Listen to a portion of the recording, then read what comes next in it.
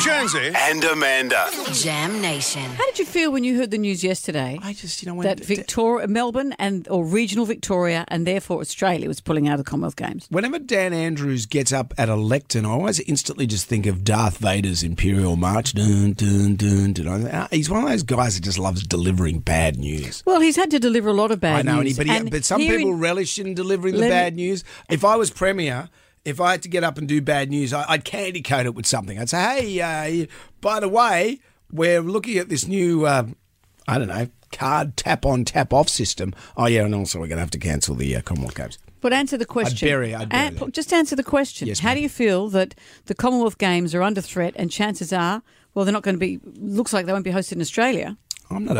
I don't really care about the Commonwealth Games. Does that make me un-Australian? But you don't care that much about the Olympics. I'm not a sport guy. I can't help that. I'm sorry. I'm in a country that loves sport and I'm not a sport guy. Don't apologise. I just wonder if you have a sense of I feel that a deal is made, though. A promise made is a promise delivered. Yeah. And he pushed pretty hard to have these Commonwealth Games. And I feel for little kids going up, for little pole vaulters and little athletes and all that sort of stuff that are working to go into the Commonwealth Games and they're not going to have a vehicle for it. A couple of sides to this, aren't there? He was saying that it's become so prohibitively expensive. He said when they signed on to host the Games, It was far less. It was like 2.6 billion was budgeted, whereas in fact it's going to be 6 billion and maybe 7 billion. Well, that's quite a blowout. It is, and they're wondering why it's so much because the Commonwealth Games Committee themselves are saying, I don't know where you've got those figures from.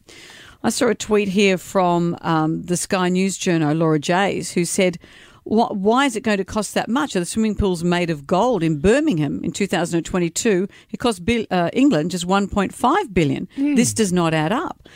The Hockey Australia has said this is really a watershed moment for grassroots sport in this country. The future health of our kids is in jeopardy. We are a sport. We, as a sport, are amongst the world's best, yet we struggle every year to support the thousands of kids who want to play, not just sport for Australia. That's Hockey Australia. So I'm sure a lot of sporting bodies are saying, what's going on? The sporting journo Anthony Sharwood said yesterday, the Commonwealth Games have been a redundant concept for years. Ooh. The world changes, not least the sporting world, where once we celebrated Matilda the kangaroo at the Brisbane 1982 Games, we now salute the Matildas as we host the FIFA World Cup, a much more relevant and worthy event.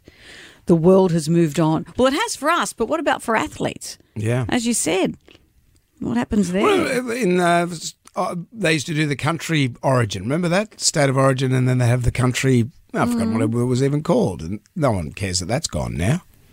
This is a big deal, though, for a whole variety of sports. Maybe with that point about the Matildas soccer, that's where we're going to. That's where we're heading through. And this stuff is so expensive.